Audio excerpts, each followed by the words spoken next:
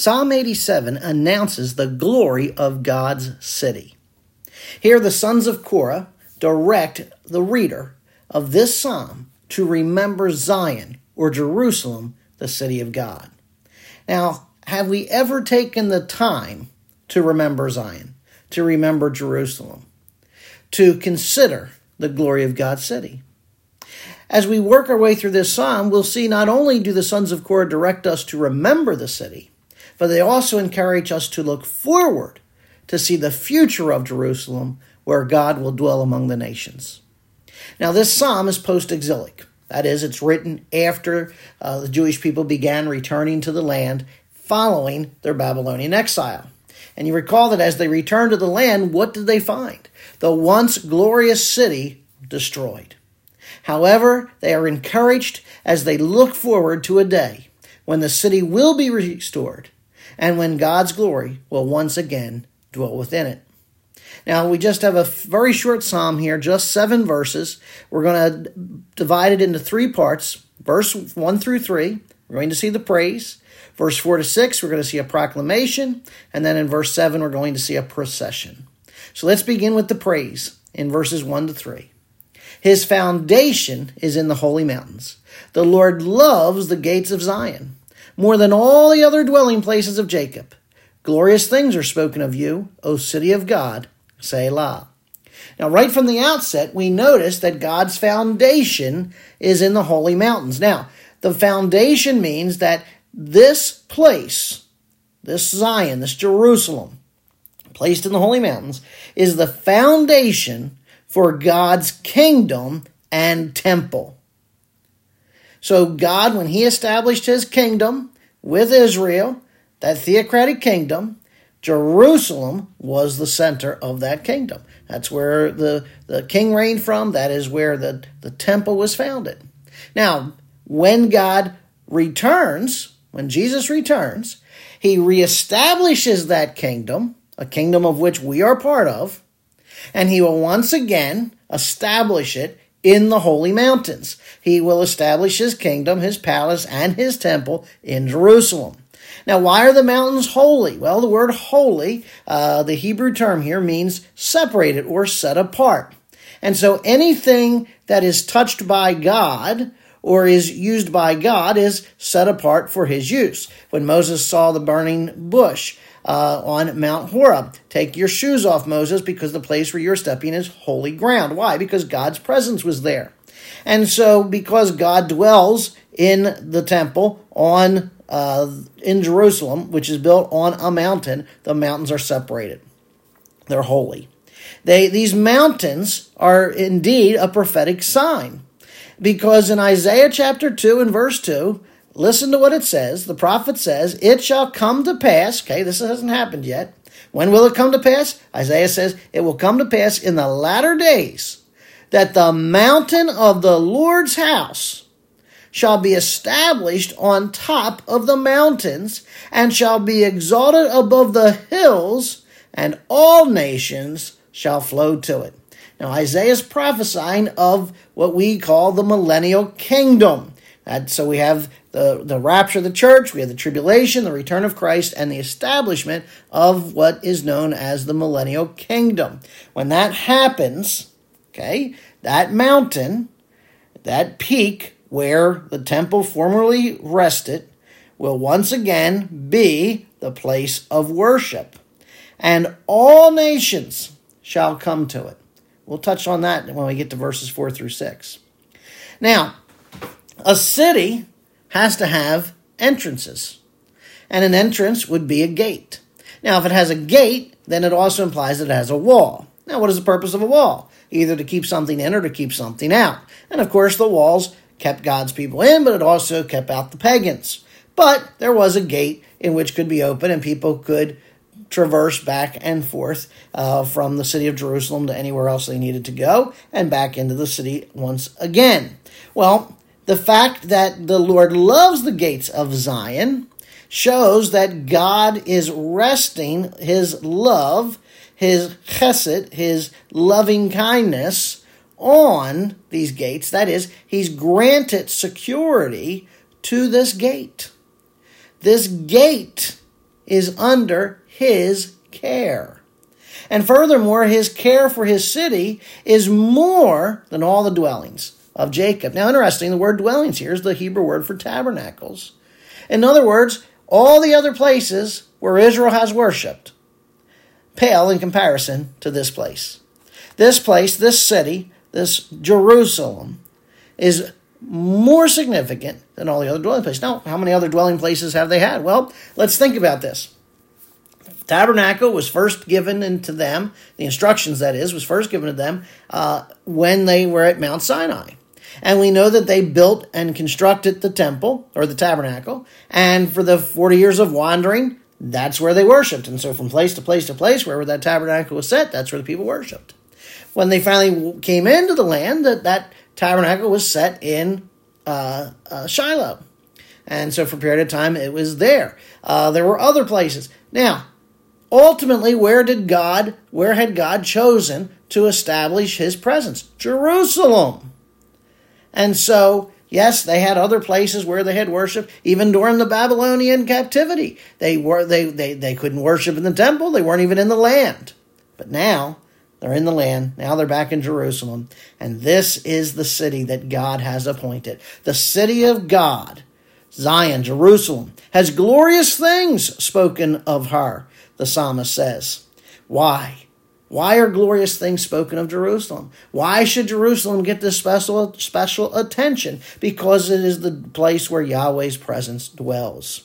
Now, glorious things refers to praises offered. Here's a praise, Psalm 48, verse 2. Jerusalem, beautiful in elevation, the joy of the whole earth. Now, think about that. Is Jerusalem the joy of the whole earth? Not currently. It's a place of conflict. But that's never what it was intended to be. Now, we're not going to get into the whole why and what's of the conflict. Suffice to say, turn on the evening news and there's at least once a week, if not multiple times in the week, something mentioned about the city of Jerusalem and the constant source of conflict. But when Christ comes, when the Messiah comes and establishes himself as the king, he's going to reign from Jerusalem, and then it will be a place of joy for the whole earth.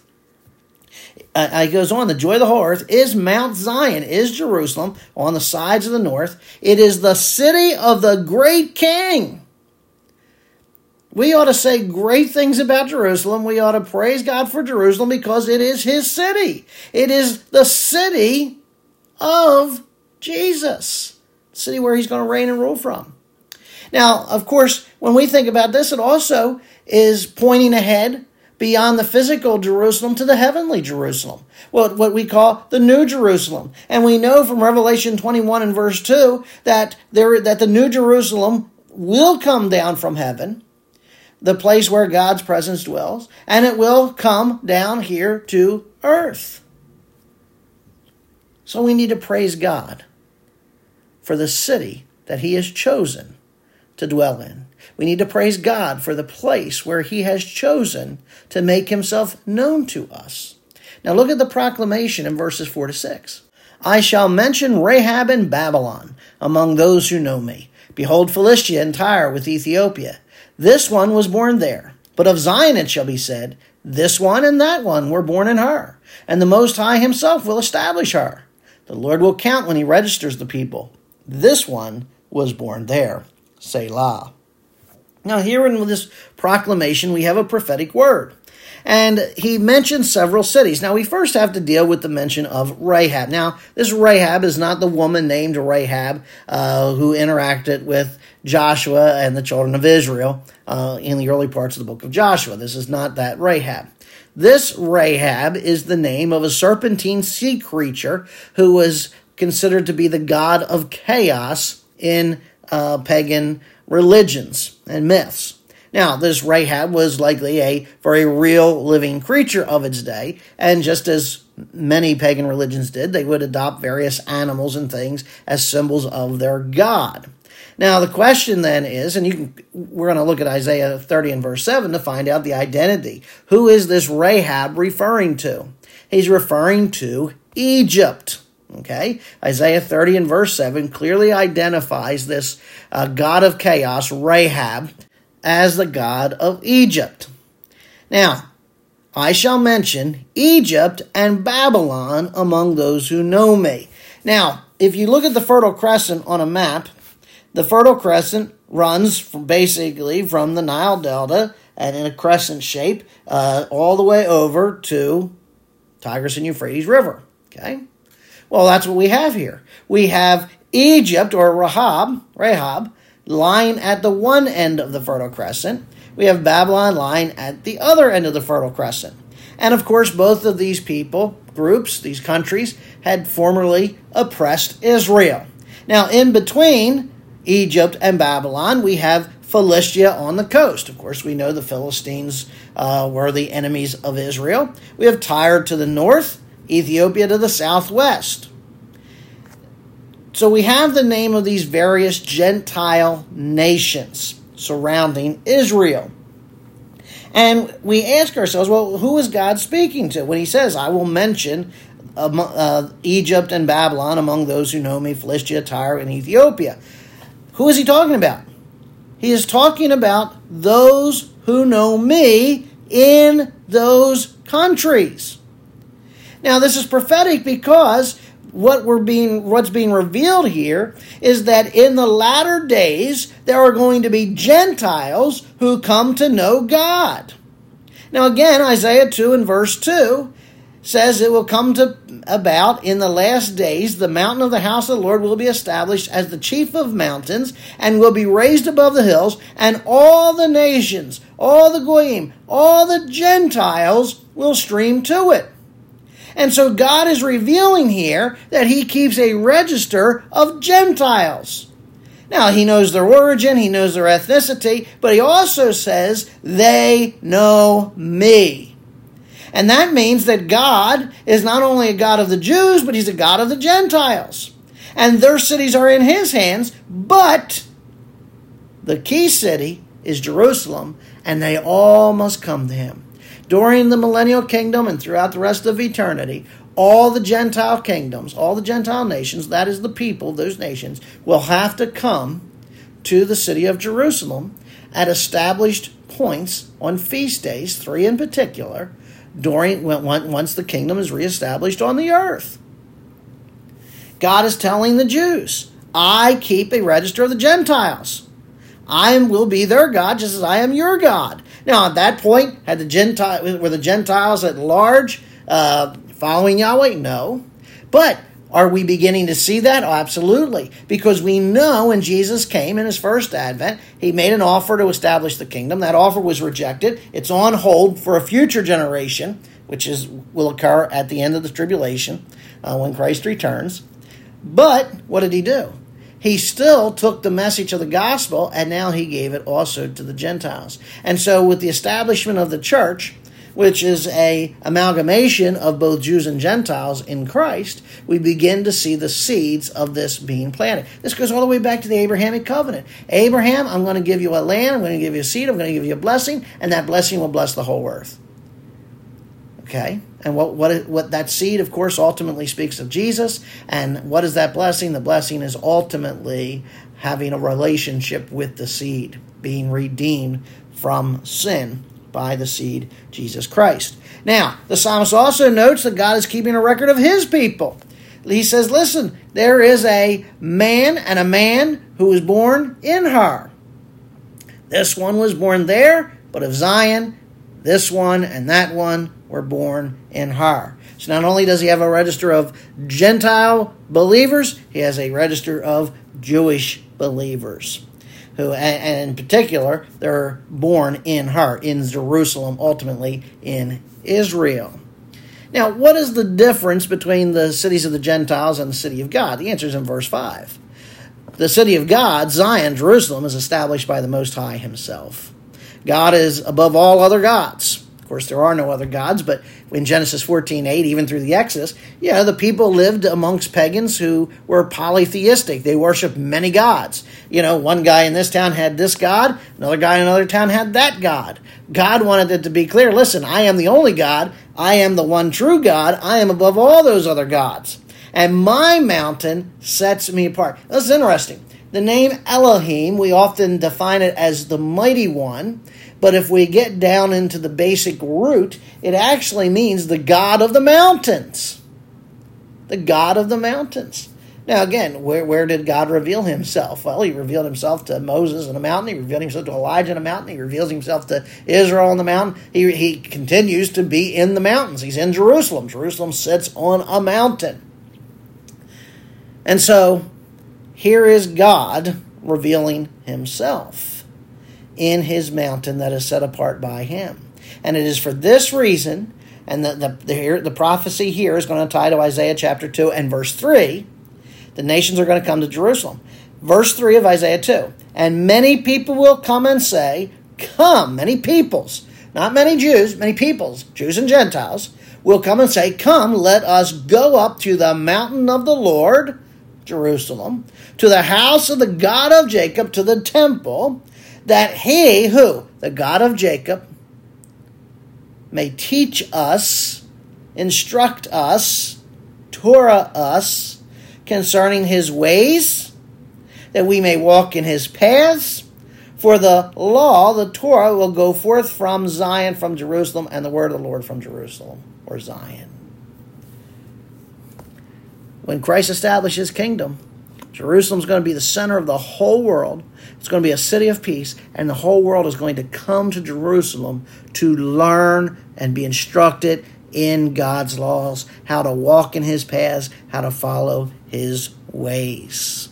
Now let's close with verse 7. Then those who sing as well as those who play the flute shall say, all my springs of joy are in you. We see a final procession here.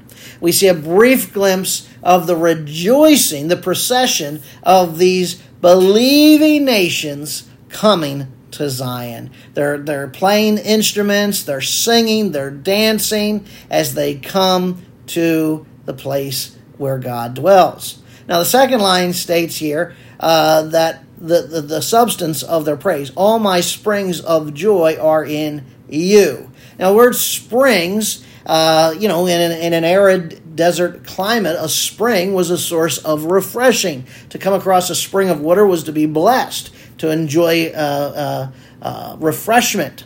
And so the world will see Zion, will see the holy city, will see Jerusalem as the source of blessing and pleasure. Why? Because that's where the Lord's presence will be.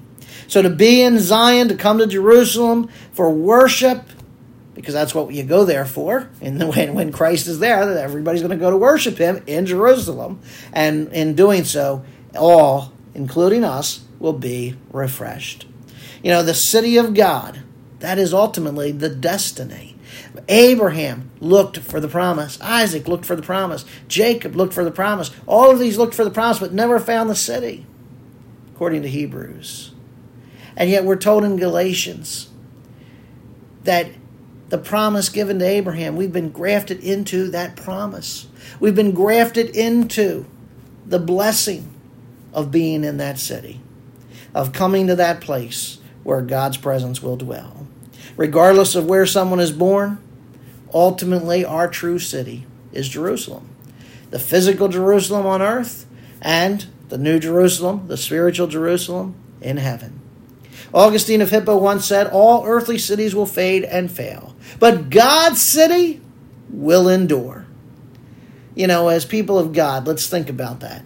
Let's think about God's city. Consider what it means to be a citizen of that city. Whether you're a citizen of the physical Jerusalem or you're a citizen of the heavenly Jerusalem, Jerusalem, the place where God dwells, should fill us with joy and satisfaction. Let's give God praise for the place that he dwells. And let's look forward to that day when we will be in his presence. Father, glorious God, the mighty one, the God of the mountains, we come to you. And we come to you because of the sacrificial death of Jesus Christ on our behalf, your Son, our Savior. Father, we give you all the praise and all the glory for who you are, for what you've done. Father, we are astounded at this prophecy. So often we read through these Psalms, but Lord, when we pause and see how this Psalm relates to the prophecy of Isaiah, Lord, we know that you have chosen this city, called Jerusalem. You've established it as the place where your worship is to be, the place where your instruction will be, the place where your presence will dwell. And we look forward with great anticipation of that great future day when your Son, Jesus, returns, the second person of the Godhead. He steps here on earth and he establishes Jerusalem once again as his throne, as his place, and he rebuilds that temple. And the world will flock there to worship him. What a great and glorious day. Father, I thank you for the new Jerusalem as well, knowing that, Lord, when we are absent from this body, when we're present with you in the heavenlies, we will be there in that new Jerusalem. And what a great day it will be when that new Jerusalem descends from heaven and hovers here over the earth, when the spiritual Jerusalem will meet the physical Jerusalem. And what a tremendous day that will be. Lord, I pray that you might forgive us, Father, for not looking with anticipation. That, Lord, forgive us when we just brush things to the side and even, consider that even your city is just another city. Father, it is the city that you have set apart for your purposes, the place for you to be glorified, the place for you to be worshipped. And Father, in many ways, we're like Abraham. We're looking. We haven't gotten to that city yet. We're looking. We're waiting. But Father, we know the promise is true. You will bring us into that city, whether the physical or spiritual, but you will bring us into that city. And Lord, we look with anticipation. Guide us, lead us to that place when we come in those latter days to worship you in your presence. And Father, may we be refreshed like the springs of Zion. May we be refreshed. May we be filled with joy. May we be filled with satisfaction. To you be all the glory. May you get all the praise. And we say this, amen.